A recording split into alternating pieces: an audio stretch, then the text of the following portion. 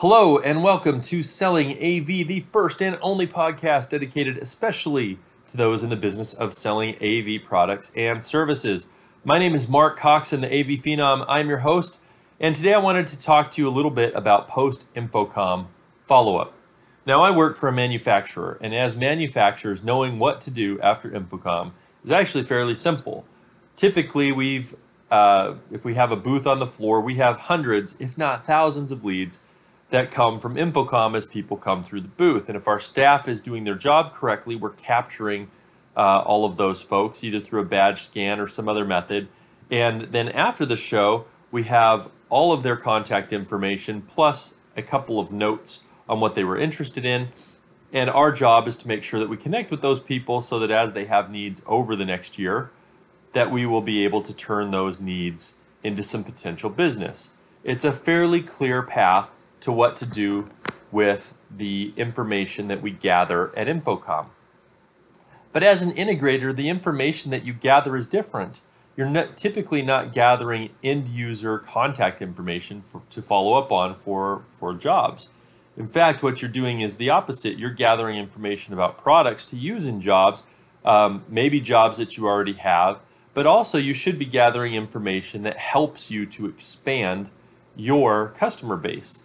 So at InfoComm, you probably walked the floor and saw some new product innovation. Maybe it was a small improvement that made the product viable where it wasn't before. Maybe it was a new feature set that all of a sudden brought it up to a level that it needed to be at in order to be something that you used in your business a lot.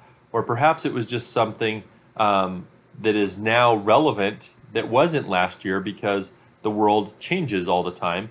And all of a sudden, something that's been around for a little while, you saw a new use case for. What you should do is you should catalog all these little trends and improvements and then look back through your book of business and see which customers you have now may benefit from some of those products and features and improvements, as well as what customers have been misses in the past where maybe you couldn't quite fit their need, but now some of these things get them either all the way or a little bit closer than they were before. This gives you an opportunity to call your existing clients and those kind of missed connections with the message of, hey, I was just at InfoComm this year and I saw 2 or 3 things that were very interesting to me and they made me think of you and your projects. I'd love to come by or love to have a call, take 15, 20 minutes of your time, tell you what I saw, how I think they relate to your business, and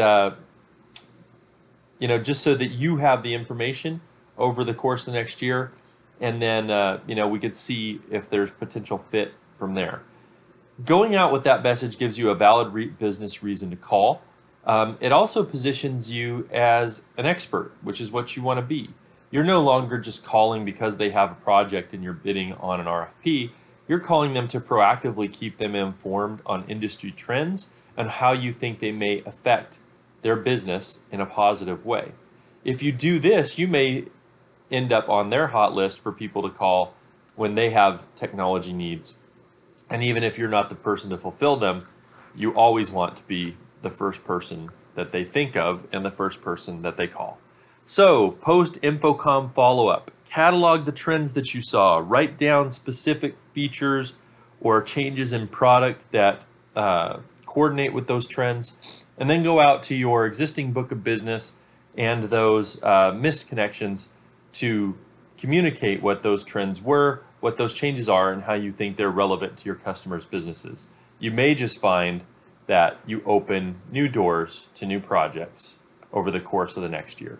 So this has been Mark Coxon with Selling AV. Think of it as your 5-minute sales manager, and you're welcome.